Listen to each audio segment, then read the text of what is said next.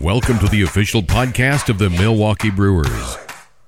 This is Brewers on Tap. Here's the pitch. A curveball! Drilled to deep left. Gonna get way out of here and gone for deer. And they have tied it at 4.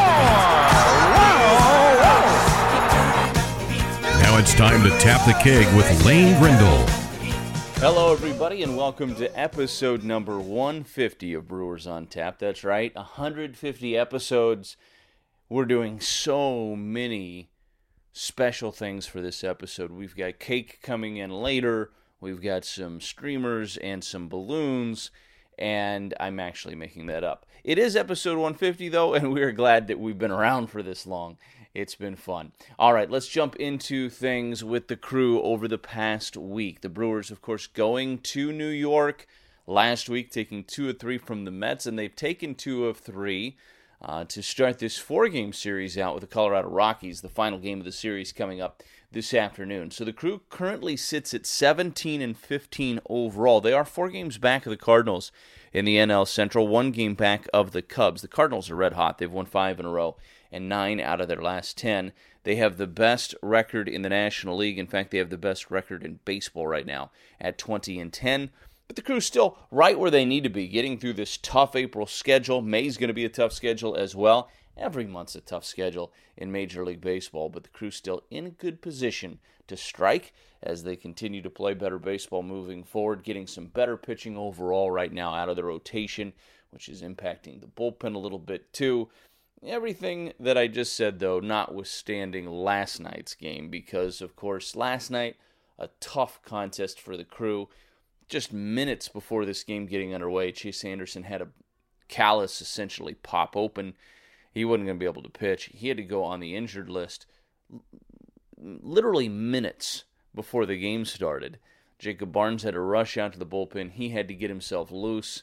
And Corbin Burns, who was going to be activated for Thursday's game, gets activated, ends up having to pitch on Wednesday night. Just a tough night overall for the crew on the mound. But for the most part, you go back over the last week or so, this pitching staff starting to pitch at a little bit higher clip, and that's good news because the offense is going to continue to get things going with Jesus Aguilar now waking up a little bit at the plate.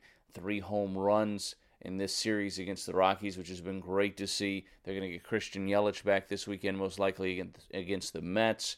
And Mike Moustakas continuing to swing the bat really well right now for the crew also. So here are the moves that have been made over the course of the last week or so. Alex Wilson, Jake Petrichka, both were outrighted to San Antonio. Tyler Saladino optioned to San Antonio. Jay Jackson, Corbin Burns, Donnie Hart, all back up at the big league club earlier this week. Aaron Wilkerson and Chase Anderson on the 10-day IL. Gio Gonzalez signed a 1-year contract with the crew, of course, and made that start Sunday in New York against the Mets. There's been a lot of player movement over the course of the last week.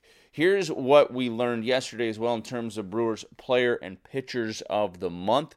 Of course, that was Christian Yelich. There's really no other options there. Christian Yelich having a historic month of April, and you can throw March into there as well with the 4 games in March against the Cardinals to open up the season. But the Brewers getting tons of production out of their MVP from last year. 353, 14 home runs, and 34 driven in for Christian Yelich. The 14 home runs tied him with Albert Pujols and Alex Rodriguez, and of course Cody Bellinger, who also hit 14 home runs this year prior to May 1st. Those are the only 4 players to ever do that in Major League Baseball history. The 34 RBIs are the 3rd most in franchise history for a calendar month, behind Cecil Cooper's 39 that he had in July of '83 and Greg Vaughn's 35 in June of '96. Zach Davies, the pitcher of the month, he went 3-0 with a 1.38 ERA over his first 6 starts of the year. Pretty impressive stuff there from Zach Davies, and the Brewers needed that. They needed Zach Davies to step up and be an anchor in that rotation, so to speak. Let's listen to the week that was from a highlight standpoint. Anderson's pitch. Fly ball, center field, well struck. Back is Kane, still back. Warning track wall, jumps. Did he catch it? Yes! Lorenzo Cain! He went up and over that orange line and brought another one back. Holy cow, Lorenzo. Here's the pitch to Thames. Swinging a shot to right. That's down a base hit. One run is in. Braun's going to come in and score. Travis Shaw will be held at third on what will be a 2-run double by Eric Thames. Here's the 2-0 pitch, and this is lined back into center field. That's a base hit. Cain around third. He's going to score. Yelich drives in his 32nd run of the season, and the Brewers lead it 9-1. Moustakas again, line drive base hit right center field. That's going to plug a gap and run all the way towards the warning track, as Lorenzo Cain is going to score all the way from first base on what will be a double for Mike Moustakas. It's 10-2 Milwaukee. The pitch from Syndergaard. Ground ball right side through a base hit. Yelich scores. Moustakas will be waved around. Here comes a throw from Conforto. It's cut off. Going to third, Shaw. He's out at third. 2-run score on the play to make it 3-0 Milwaukee on a base hit by Eric Thames. And he lines this one deep left field. Racing back is McNeil. He looks up, and Ben Gamel with his first home run as a Brewer. Ben Gamel leaves the yard. He takes Syndergaard deep, and the Brewers lead it 4-1. Yelich hits it in the air, deep right field. Racing back is Conforto. That all changes here. Yelich goes deep, and the Brewers lead it 5-1. 0-1 on Yelich, the pitch.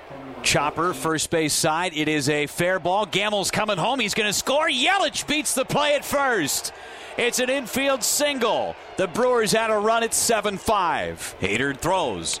Ground ball, first base. Thames has it on the backhand, flips to Hader, covering. He's there. The ball game is over, and the Brewers have taken the first 2 games from the Mets in New York City. Swinging a drive in the center and deep. Way back. Get up. Get up. Get out of here. Gone for Aguilar. There it is. Number 1 on the year. Finally, a 3-run shot against Freeland to dead center. Been waiting on that one a long, long time. The 1-1. Fly ball right field. Has he done it again? Blackman watching. There's 2 for Jesus.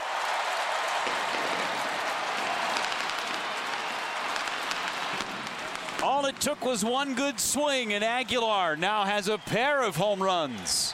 Marquez at the belt. Kicks and deals. Fly ball deep right center. Aguilar has gone deep again.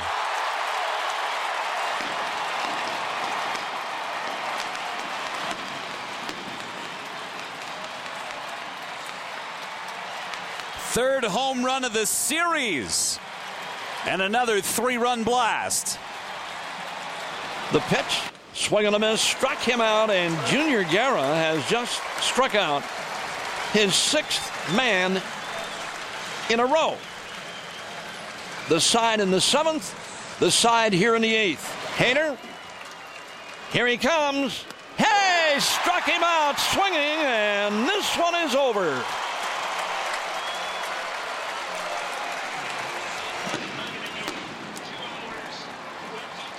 Reynolds strikes out, and the Brewers hang on and beat Colorado for the second night. Final tonight, Brewers 4, Rockies 3.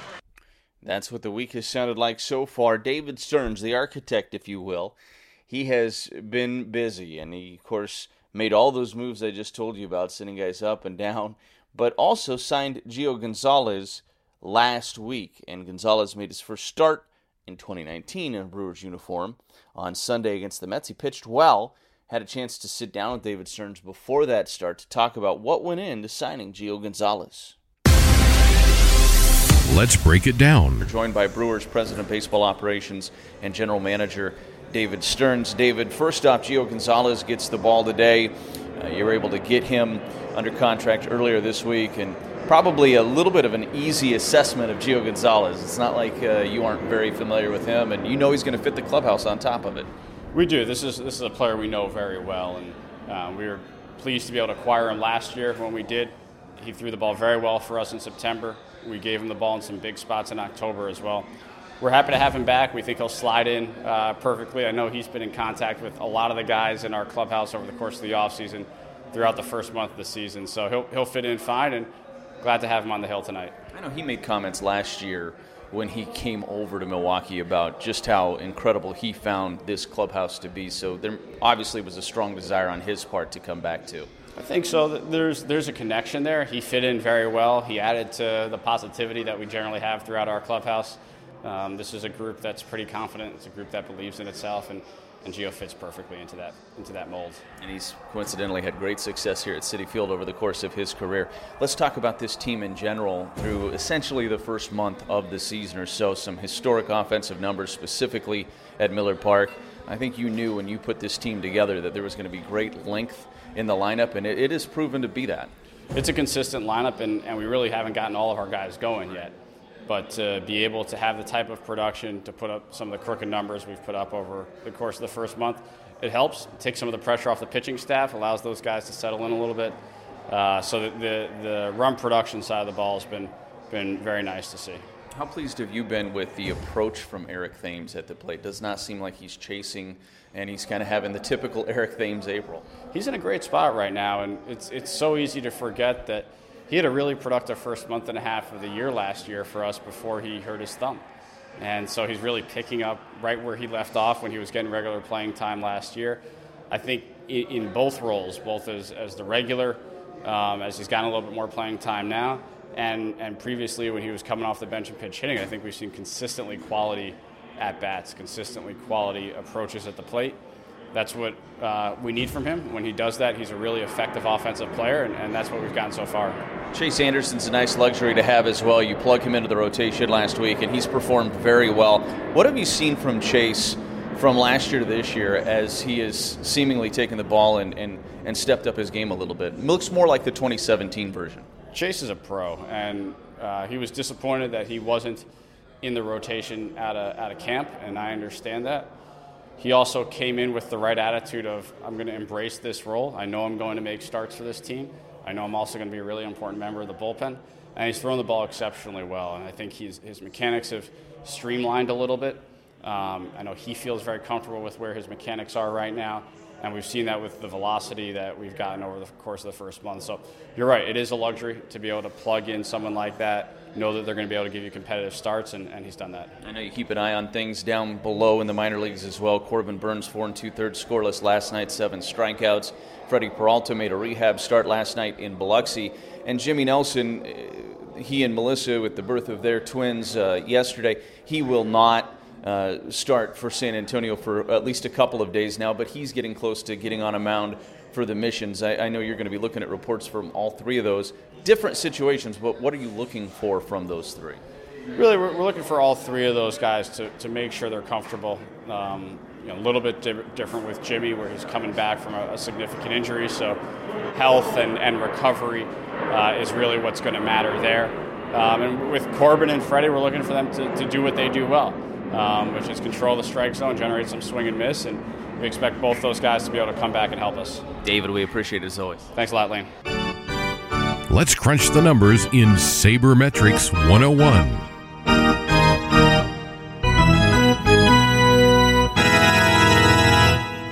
All right, this week on Sabermetrics 101, Craig Counsell said on Wednesday afternoon that Brandon Woodruff has really pitched better than the numbers might indicate, and he's right.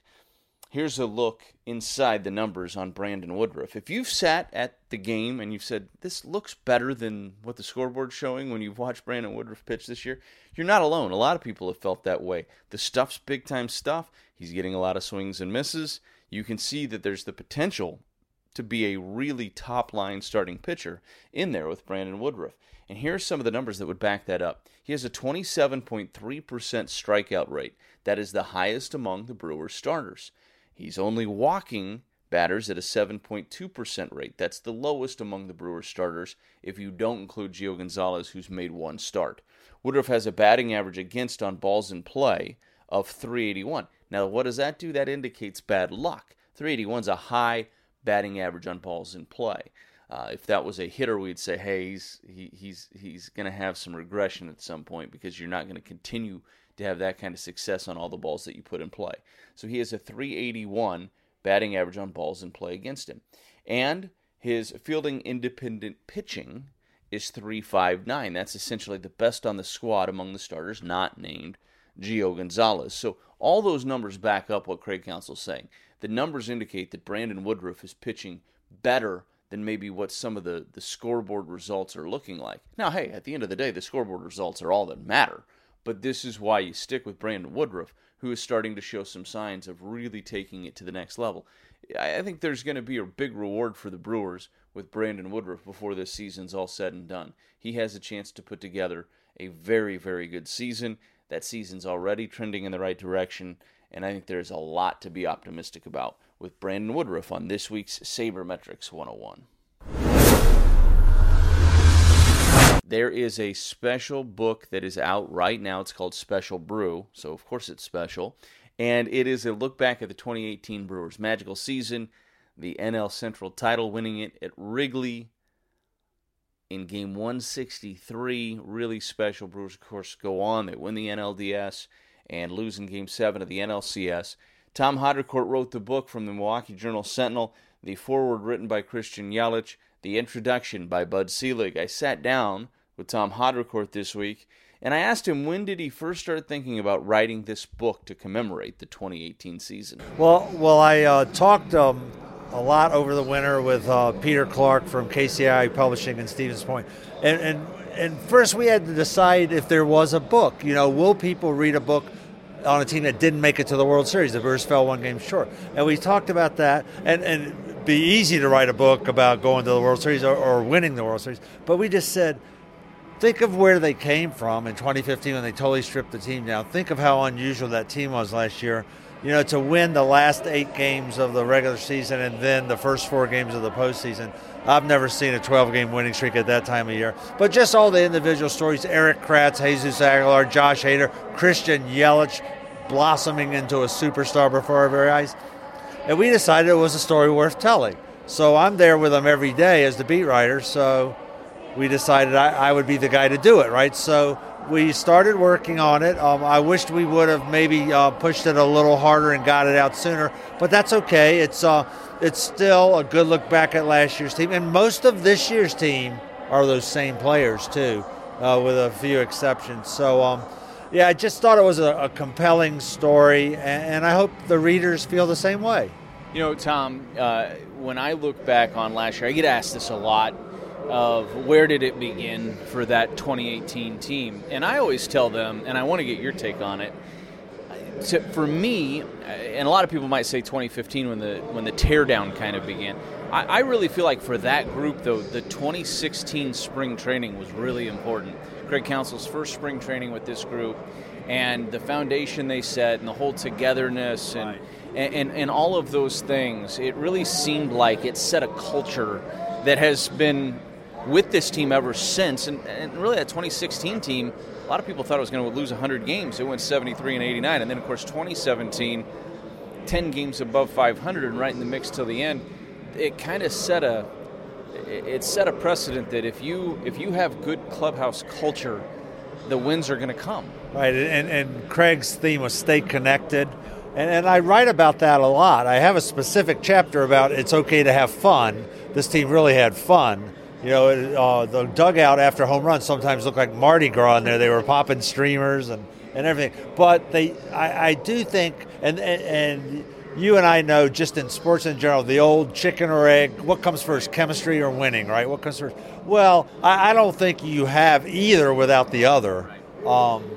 Maybe the 70 Oakland A's, the Oakland A's of the 70s, maybe they were famous for not liking each other but still winning. But I don't think that can work in today's sports, certainly not in today's baseball. And this group was so unusual that way, especially considering they came from all these different places. It wasn't like they had all come up together in the minor leagues. They were waiver claims, they were trades. Some of them were prospects. Some of them came from other countries. Eric Thames came from Korea. And so I just think it was very unusual to get them all together in what should have been a total rebuilding, maybe lost in the wilderness situation, and it wasn't that. They came so close to making the playoffs in 17, missed it by one game. I don't think anybody saw that coming. But my first chapter does not have a title, it has a date, January 25th, 2018. I think we all know what happened that day. Within hours of each other, they acquired Christian Yelich and Lorenzo Cain. And that's what just put them from moving in the right direction to going into the passing lane in the right direction. And those guys just totally transformed the offense. Yelich just bloomed for Alvarez. Lorenzo Cain, just a solid guy.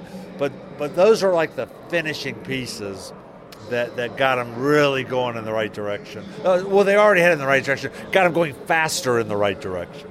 Tom, you and I get a chance to be around the team on a daily basis, and so there's times where you probably feel like there's not much you don't know. Were there things you uncovered writing this book that you were like, I didn't know that, this is interesting? There were, and I was mostly doing background stuff on guys like Eric Kratz, Aguilar, some of the pitchers, Josh Hader. And there were some tough times that they had to go through too. Remember that series in Pittsburgh before the break when they lost 5 games? So that was probably the hardest week of the season. So they could have splintered there or galvanized, and I think we saw them galvanize instead. And then Yelich went out in that first game of the second half against Rich Hill, and the Brewers lost again tonight, but I think he had 2 doubles and a triple against a really good left-handed pitcher, and then he just never stopped. That was they lit the fuse on the firecracker that night, and they just took off. And so I just think the backstory of some of the guys, and then just watching these guys develop and win. And game 163, that was extraordinary that day, and to beat the Cubs in Wrigley Field and then party in the visiting clubhouse. I just think that's a transformative day in franchise history. And we joke with Jhoulys Chacin a lot. He said, I don't know what's going to happen the rest of my career, but I was the winning pitcher the day we beat the Cubs in Wrigley in 163. And his point was, I think the Brewers fans are always going to like me because of that. Christian Yelich wrote the foreword for it, which is really cool and really fitting, too. I mean, he kind of wrote the foreword to the 2018 season in a lot of ways as well. And Bud Selig wrote the introduction. So I begged the publisher to make their names bigger than mine on the cover of the book to see if we could fool people. But it was I was very happy to make a donation to California Strong for Christian to do the foreword. I felt that he was so big on pushing that initiative that I thought that was the right thing to do. And then Bud Selig and I have known each other for years. He has an autobiography coming out later this year that I was a consultant on, so he agreed to write the introduction. So yeah, I think that just their perspectives were great, and it was really fun to write. And I hope people think it'll be fun to read. We had a little printing error that pushed back the release by a few weeks, but it is starting to come out right now. And I think if you order it now, you'll get it soon. Best way to get your hands on it. I'm sure Amazon.com and all those different online ways is one. Right, Amazon, and I think you can even get it at a discount. But I have a lot of book signings coming up. A Sabre meeting this Saturday, later in the month at Boswell Books. Milwaukee Athletic Club. I'm going to go out to Madison, the UW bookstore. So I'll tweet it out. Follow my tweets, and I'll lead you to the book signings. And here's the deal that I've promised every fan. If you get the book and you can't come to an actual book signing, you bring it out here to Miller Park, you knock on the press box door, tell Marty to come get Tom. I'll come and sign your book. That's awesome. Well, Tom, we appreciate it. Congratulations. It's not your first book, but this is one that I know is going to be special for you for a long time. Thanks, Lane. Appreciate that. Checking in on the farm.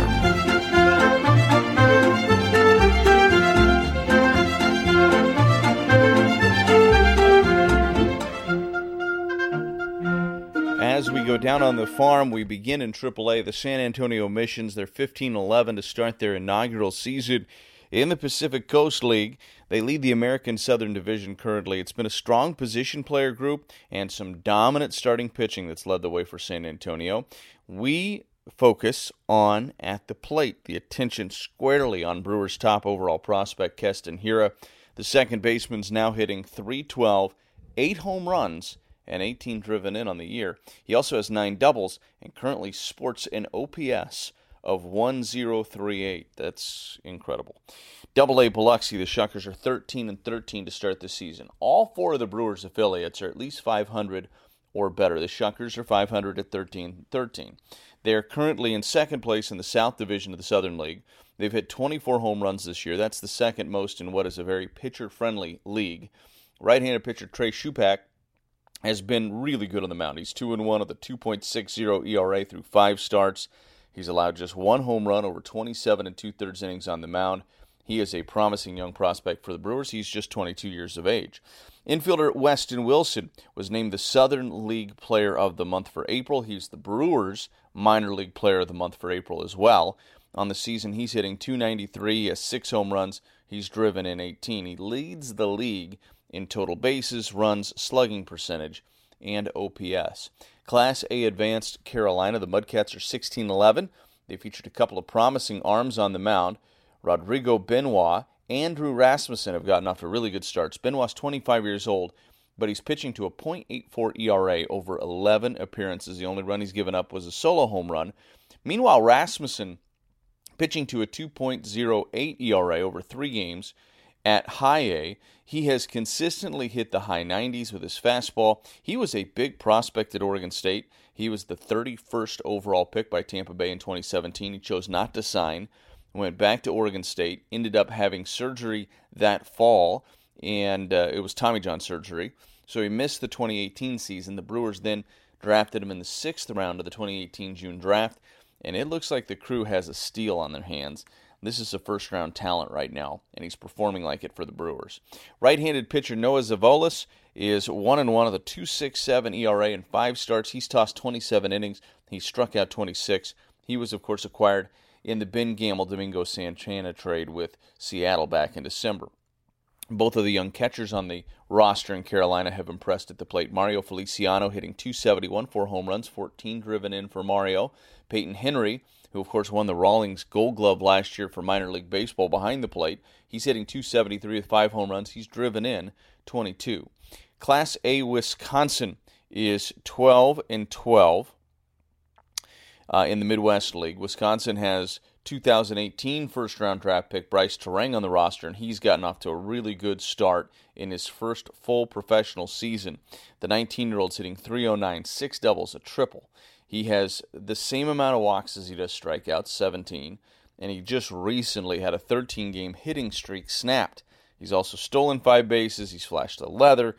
The shortstop has committed just 2 errors in 23 games.